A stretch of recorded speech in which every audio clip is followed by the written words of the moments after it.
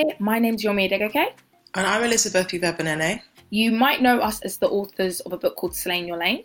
And now we're the hosts of Slay in Your Lane, the podcast. So here we are in a global pandemic.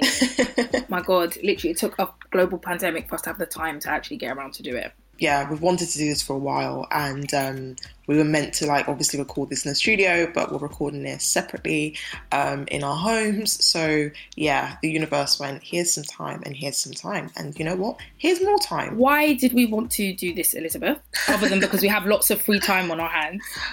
No, so we wanted to do this for a while, and people would message us when are you guys doing a podcast? And especially after our panel events, I think when people kind of see us on the panels chatting away, I think that our friendship mirrors the type of stuff we talk about and just how we talk about things as well. So we are probably, we have serious conversations and deep things about life, and it's that's just normal. And then we also are very unserious, and I think sometimes with the book and just generally people don't see both sides of our personalities. So I guess honestly this is just a reflection on what's going on in our lives, what's going on in the world, and just things that matter to us. We definitely want to sort of talk about things that we did in the book, but also sort of expand it out. There'll be a lot less citation and statistics, and hopefully a little bit more laughing.